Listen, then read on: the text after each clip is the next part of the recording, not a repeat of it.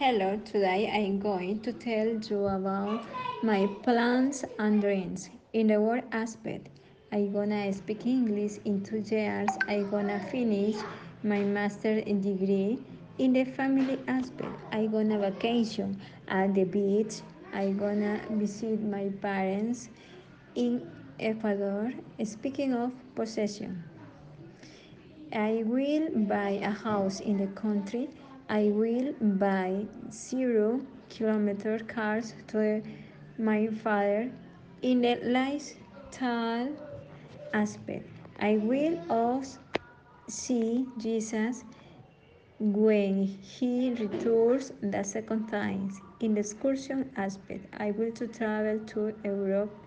I will ride a boat. Thank you.